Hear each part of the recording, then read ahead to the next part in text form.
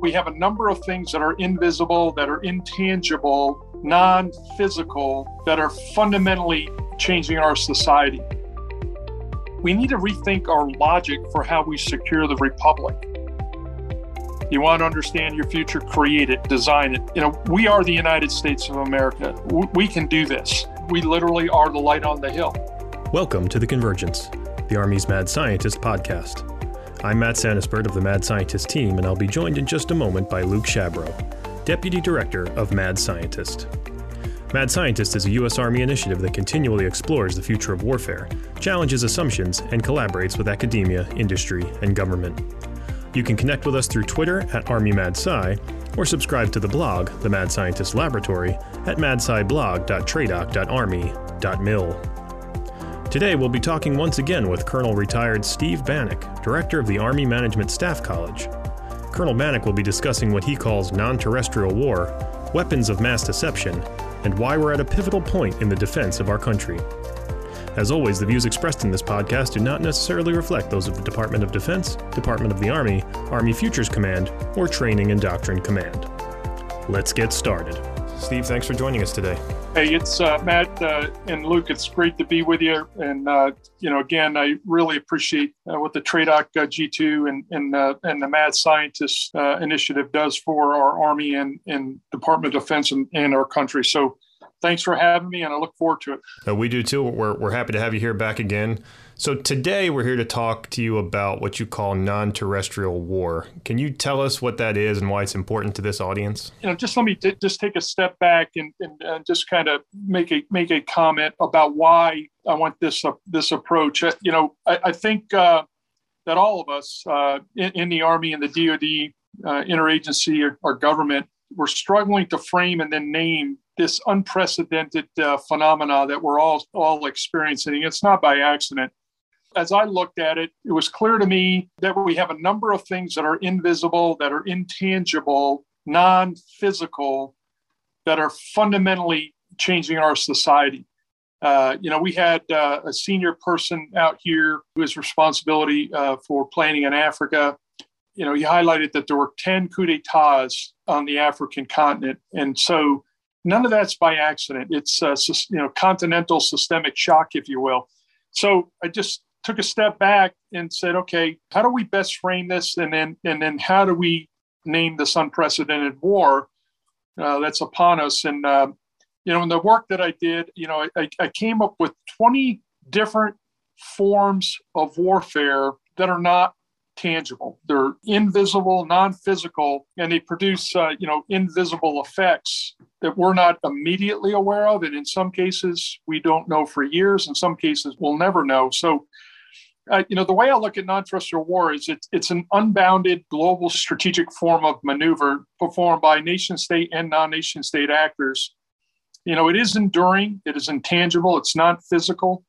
It's a new approach to warfare, heretofore that we have not framed or named. No, I think that's a really important point, sir. And really, when you talk about even we may never know, there's so many factors happening beyond the kinetic warfare we typically talk about. And I would say a lot of times that our professional military education and leadership is geared more towards the conventional kind of kinetic fight. And so with non-terrestrial war, how does the role leadership play into this? Well, it plays a huge role in the framing and naming and the type of work that we need to accomplish. When we look at the challenge that's in front of us, and again, I'm going to refer to Ron Heifetz here and his writings on leadership. I mean, leadership's a values-based activity, right? It mobilizes people to do adaptive work.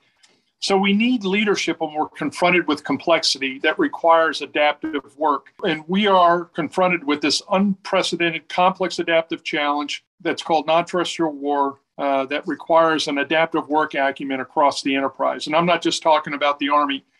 Non-terrestrial war is not an Army responsibility, but if the Army doesn't weigh in and figure it out, it's not going to get figured out. And so the next thing that leadership has to do, it has to see the new war, through a new lens.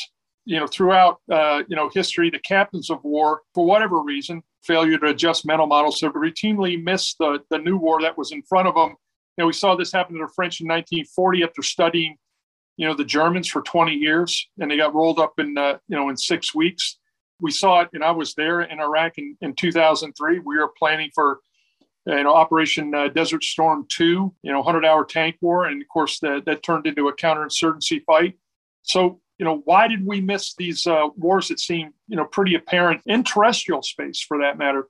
So we have a much greater challenge that's upon us right now. We have to broaden our mental models. We have to expand the competitive space, the range of theory that we're looking at, well beyond large-scale combat operations, to see this new form of war that we're confronted with. And what I'm talking about eclipses the 4 revolutions in military affairs that we've had, dating back to, 1899. We're experiencing a revolution in human affairs. So, this is a, historic, heavy lift for us.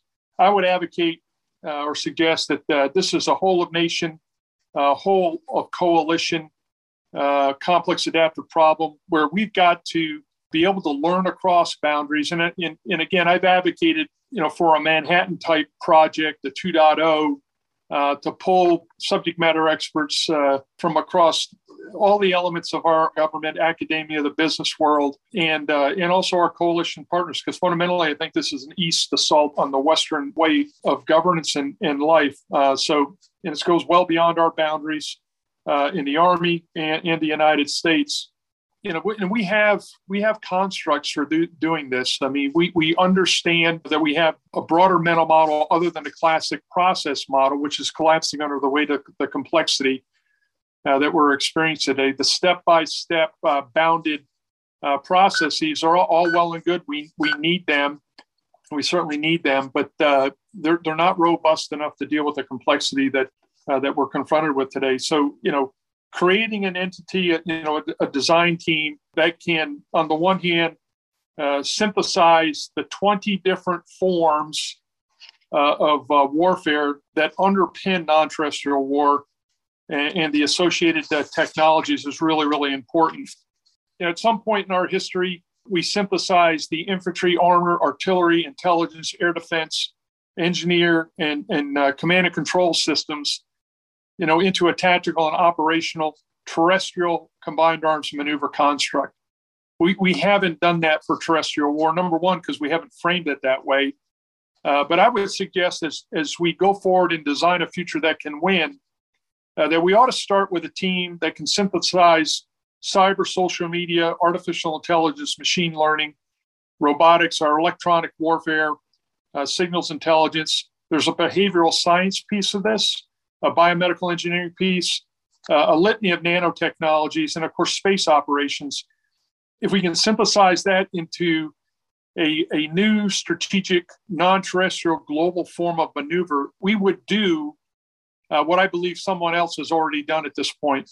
You look out over the last 2 years, what's happening in Africa that I mentioned, and what's happening in our country it is not by accident. It is a well-orchestrated global campaign that has thoroughly enveloped all of us. So you mentioned that this is a well-orchestrated campaign, and we may not see the people behind this for several years or even ever. So that brings me to the next question, because you say that non-terrestrial war is accomplished through weapons of mass deception. Can you give us a few examples of what those are and how they're being or could be employed? What kind of role do technologies like deepfakes play in this? Oh, this is so pervasive. And again, the art of war, right, Sun Tzu? It's all about the war is fundamentally about deception. And I tell you that we're being inundated. You start with social media, the manipulation and exploitation of the sender's, identity and content information, manipulation and exploitation of the sender's communication channel.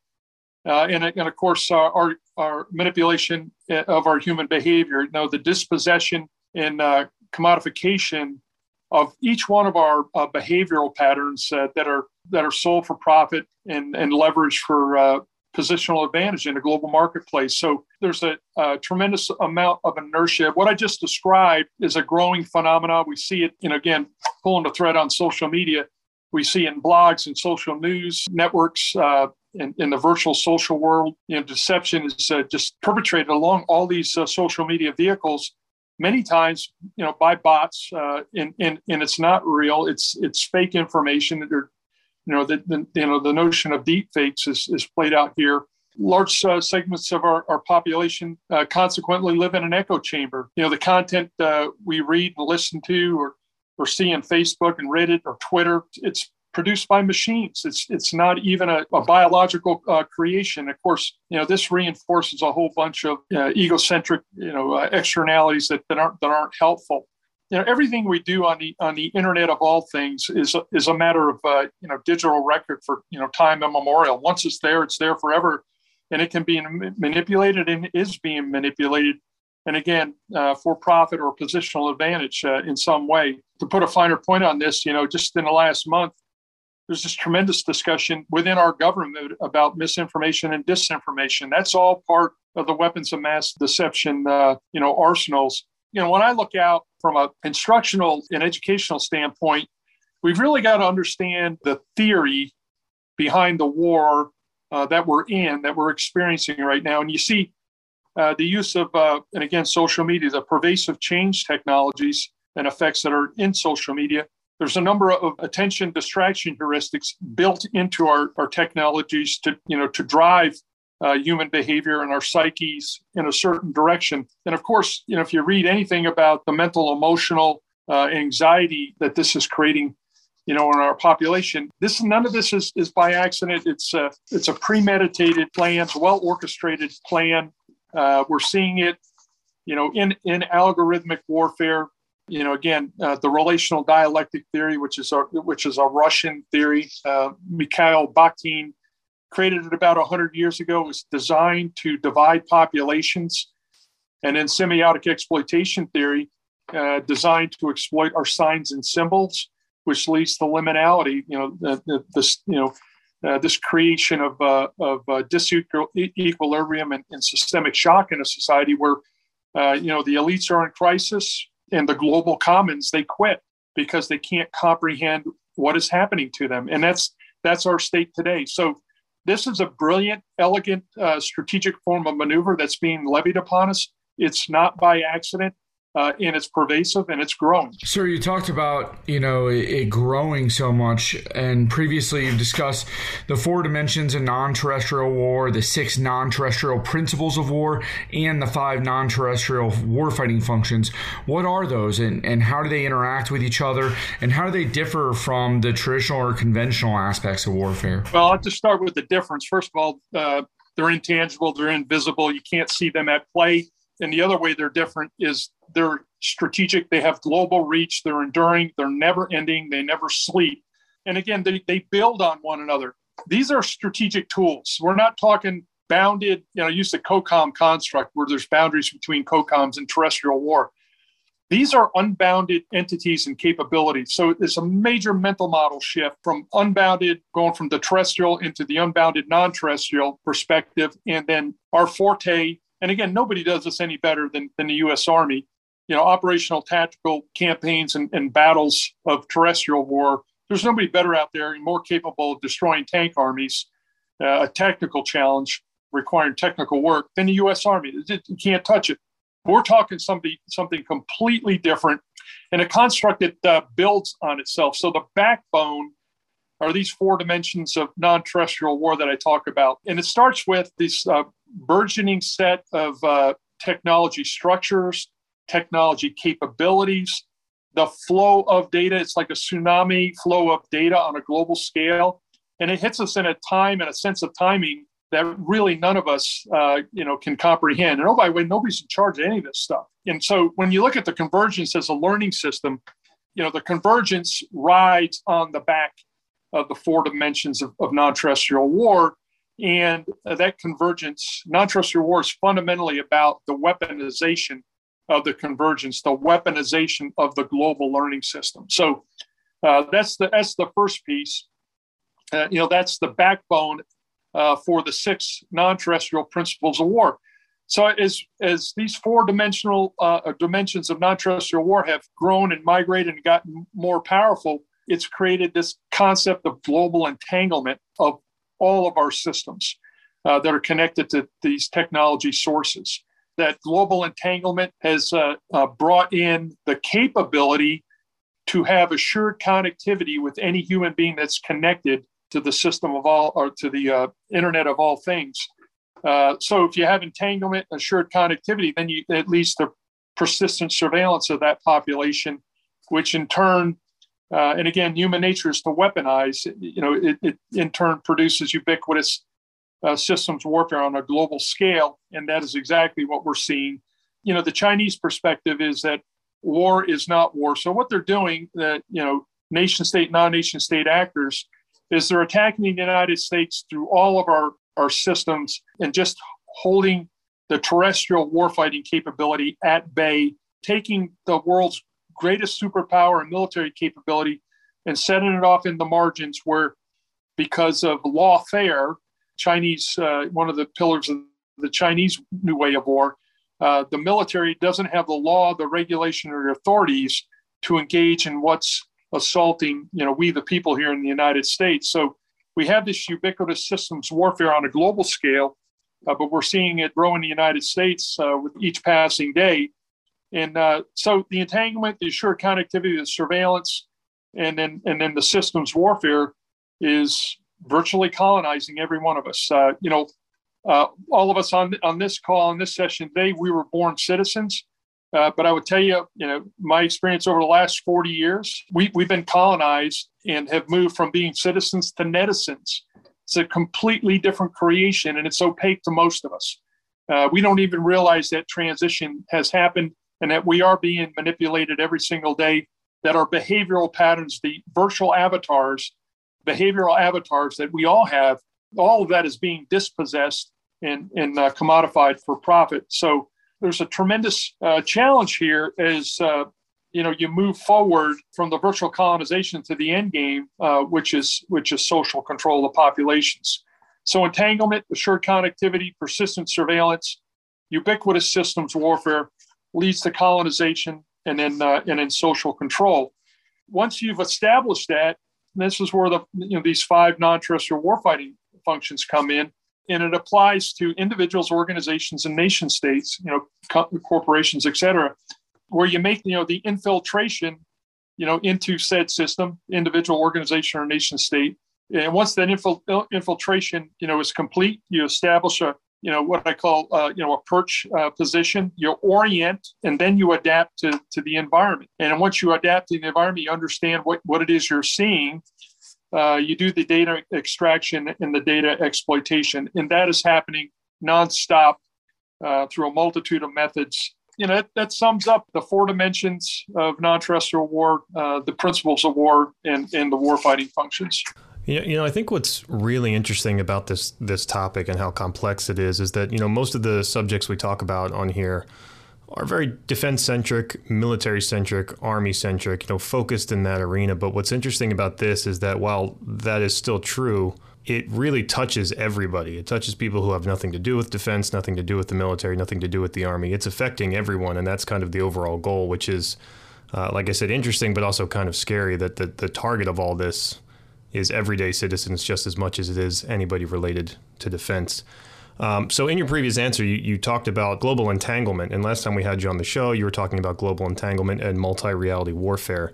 So how does non-terrestrial warfare differ from multi-reality warfare? Are they connected? Is one a subset of the other? Is there a link there? Yeah, so, absolutely. In my pursuit of framing and naming what is before us and trying to put a finer point on this for the Army, the DoD, our government writ large, I mapped out 20 different types of warfare that are intangible, non-physical, but produce physical effects, in the terrestrial space. And so multi-reality warfare is one of 20 types of warfare that exist in the non-terrestrial, frame.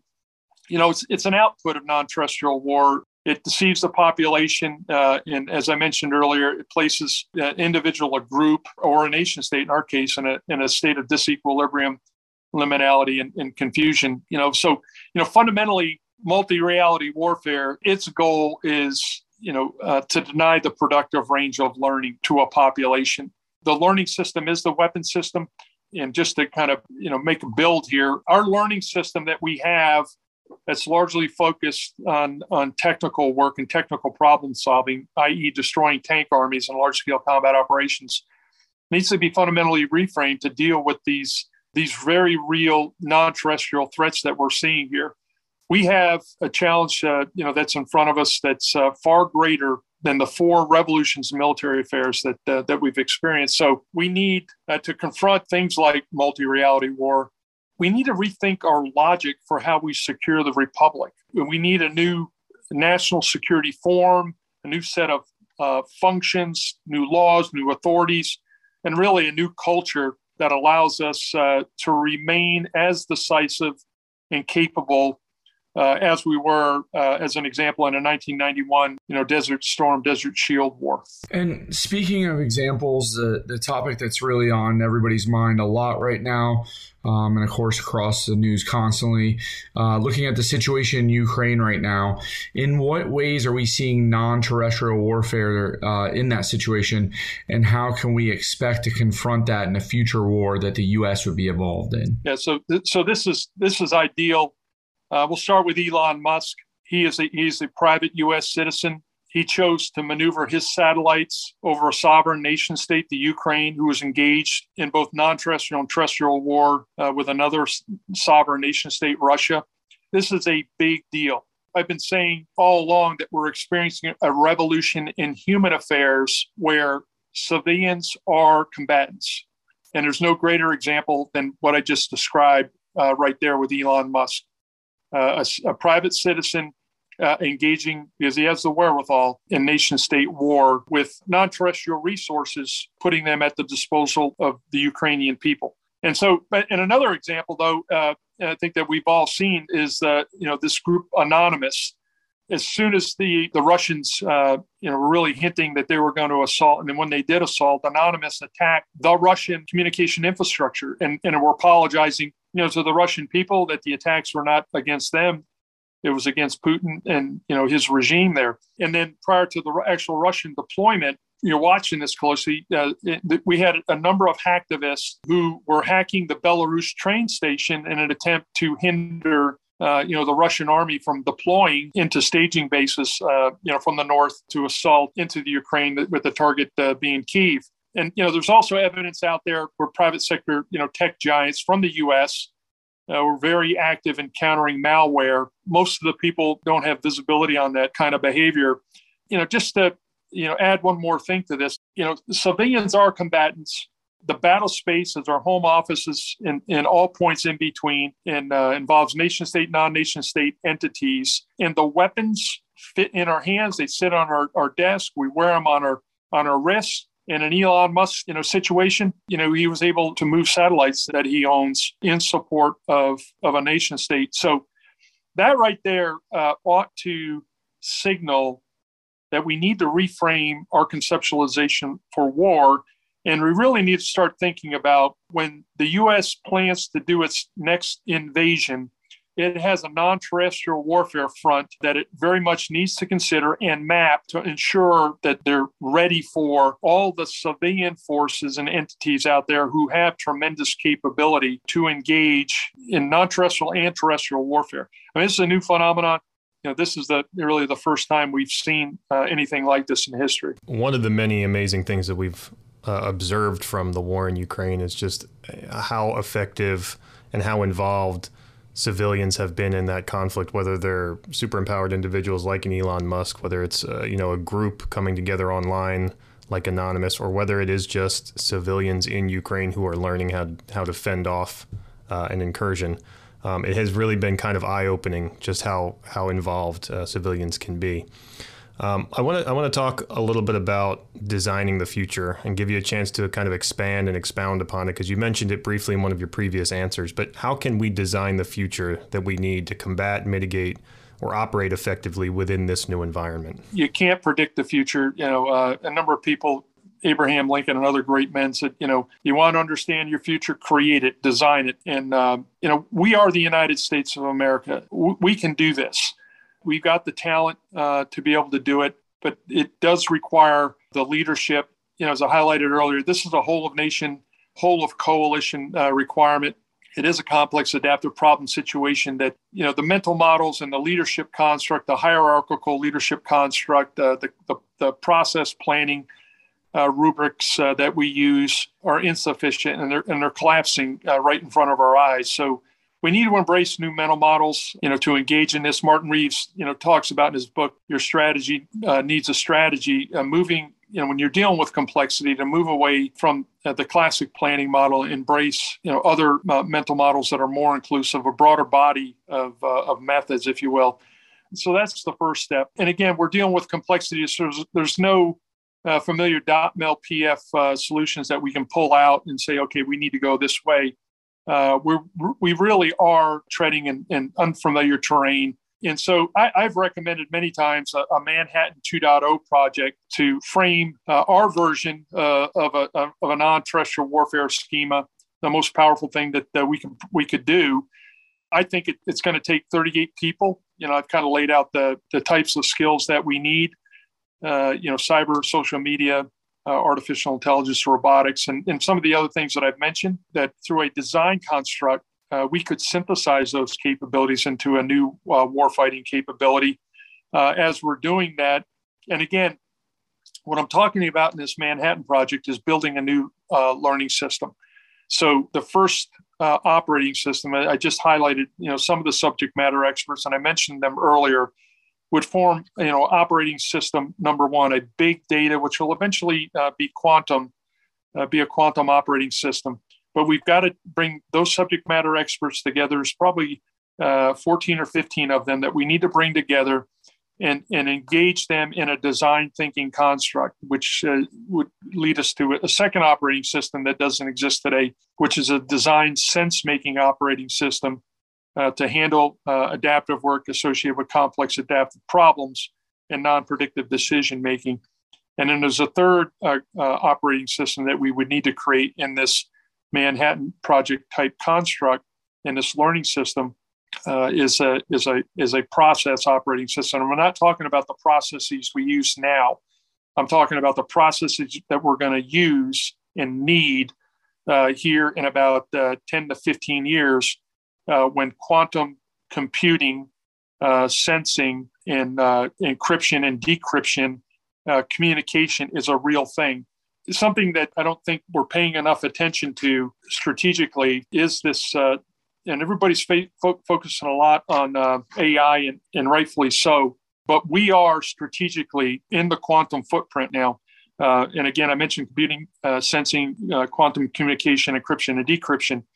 When all of those shoes fall, it's going to fundamentally change society. We're going to experience, as Kurzweil talks about in his book, The Singularity, the fusion of biological and machine intelligence. We're going to experience a societal rupture if we don't reframe the processes that we're using and align ourselves with those operating systems I'm talking about. Big data, which will migrate to quantum, a design sense-making acumen, in the Army, in our government, and then new processes that are not only AI capable, but soon to be quantum capable. We've got to be positioned in that manner. So there's the know-how available. It's the want to, that's the question mark. And, most of the time we've seen it with 9/11. We saw it with Pearl Harbor. The only way you make these exponential changes is you take a hit. And I don't think we need to do that. You asked, previously, what can leadership do? Leadership needs to mobilize the resources we have in the Army across the interagency enterprise, across the commercial enterprise, our coalition partners, and we need to do this. It's at our fingertips. We have the know-how in all these areas to do it. It's just the organizing logic and the leadership to make it happen. Sir, it was great that you mentioned resources, because, we still consider people to be our greatest resource within the Army, within the DoD. So how do you train then soldiers and leaders for non-terrestrial war? So the U.S. is known as premier when it comes to training as we think about conventional warfare. But how do you train soldiers in the future for non-terrestrial war? Well, the good news is they're going to be non-terrestrial war natives, right? They're going to grow up with the DNA. So the 18-year-old private is going to be fundamentally different than, I was when I was 18 years old and, eventually coming into the military. So some of this will be inherent in the talent that's available to us. But, near term, and this is something I think that area of improvement is we need to make a significant investment in all those capabilities that I mentioned a second ago, from cyber all the way, for behavioral science, biomedical engineering, and space, et cetera. Like I said, about 14 or 15 different capabilities that you're going to require down at the brigade combat team level. So first intermittent step here to get to where we need to be is to hire those people at the right market price point and then continue to educate and manage that talent at the highest level possible to meet the demands of non-terrestrial war. What we're doing right now at the Army Management Staff College is we've hired cyber, social media, AI, robotics, electronic warfare, and get ready to hire a signals intelligence subject matter expert to understand the theory and how to translate all that into curriculum into the civilian education system, and then hand it off, through TRADOC's educational systems to the professional military education system and the uniform cohort. So we're starting to do some of this, but this is a fundamental creation. It's not even a reframe. None of this exists in terms of the academic sector. I know we're doing some of what I just talked about. I would suggest, and I just had a conversation with a senior leader prior to doing this podcast. The conceptualization of war has fundamentally got to change. Our adversaries never intend to fight us on a large-scale combat operations battlefield, and if we do, it'll be a last resort exercise on their part. So we're going to have to do those things that we're talking about.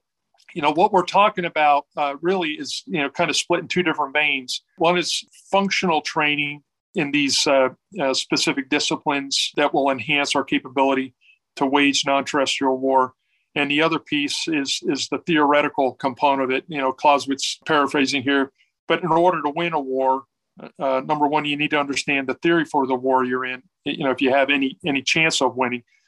It's the theoretical aspect tied to the technical ones and zeros kind of construct. As we've seen with, the four industrial revolutions that have occurred, the first three basically 100-year increments. And then the fourth one went from 1969 to 1989. That's a 20-year gap. And I think, honestly, based on what I've seen here, since 9/11, I think we've had another turn, an exponential turn. I'd really would advocate that we're in the fifth industrial revolution that nobody's really codified and is talking about it. It's a completely different recruitment and talent management, education and training schema that we need to create. And again, people in the various centers of excellence, they're doing some of this. When I hired the subject matter experts here in our college, and we got great people, it was at a traditional price point. And I think if, to get Silicon Valley type talent, that's got to fundamentally change for us to compete at a level that we all want to compete at. Yeah, exactly, sir. And you said we're in this fifth industrial revolution that nobody's really talking about, but you're talking about it, and you have been for quite some time, and that's why we have this podcast to try to get that word out. And I think what you've been talking about is really powerful, especially when you harken back to some of the historical analogies of Pearl Harbor and 9/11. We don't make those changes until we get hit, but you're here now signaling it, saying, let's not wait until we get hit this time. Let's do something before that happens. So I think it's really powerful stuff. So you've been on this show before. So we've already asked you what your favorite movie is and all that, and loyalists will know what it is, and new listeners will have to go back to episode 42 to check it out. But I don't want to let you leave without getting some kind of a personal question here. So what's your biggest hobby outside of work? What do you like to do? Well, number one, spend time with my wife and my grandchildren. Tremendous gifts. My approach is to always give back. Just pour yourself out and try to make a contribution to this next generation that's coming up behind us, and to spend as much time with our youth as I can to lead, coach, and mentor. And so, I spend a lot of my time doing that. Yeah, I think that's great stuff. That's a beautiful answer. Give back, spend time with family. Doesn't get any better than that. So do you have any final words before we wrap up, sir? Yeah, again, I'll just reiterate, we live in the finest country in the world. with respect to non-terrestrial war, sometimes that gets lost in the weapons of mass deception, in the barrage that we see and experience every day. So that's our starting point. Freedom is our strength. The Constitution is an amazing document. These United States is just an incredible idea, and we need to do our best to fight and to keep that idea alive, because we literally are the light on the hill. There is no other place like what we have, and we need to guard it and protect it and do whatever we can do to pass it on to our next generation. I want to thank you for coming on the show again, sir. We are always well educated after we listen to you. It's great having folks like you come on here and tell us and tell the Army what's going on and what we should be looking out for and how we can get that done. So once again, thanks for coming on the show, sir. Hey, thank you guys. And again, appreciate what you can do. And what we talked about today is within our grasp. We just need the leadership to give the word to go, and we can pull all this together. So thanks a lot. And very much enjoyed this session and the others that we've done together. Thank you, sir. Thank you, sir. I really appreciate it. Thanks for listening to The Convergence. I'd like to thank our guest, Colonel Retired Steve Bannock, Director of the Army Management Staff College. You can connect with Mad Scientist through Twitter @ArmyMadSci, and don't forget to subscribe to our blog, The Mad Scientist Laboratory, at madsciblog.tradoc.army.mil. If you enjoyed this podcast, please consider giving us a rating or review on Apple, Stitcher, Spotify, or wherever you accessed it. This feedback helps us to improve future episodes of The Convergence and allows us to reach a bigger and broader audience.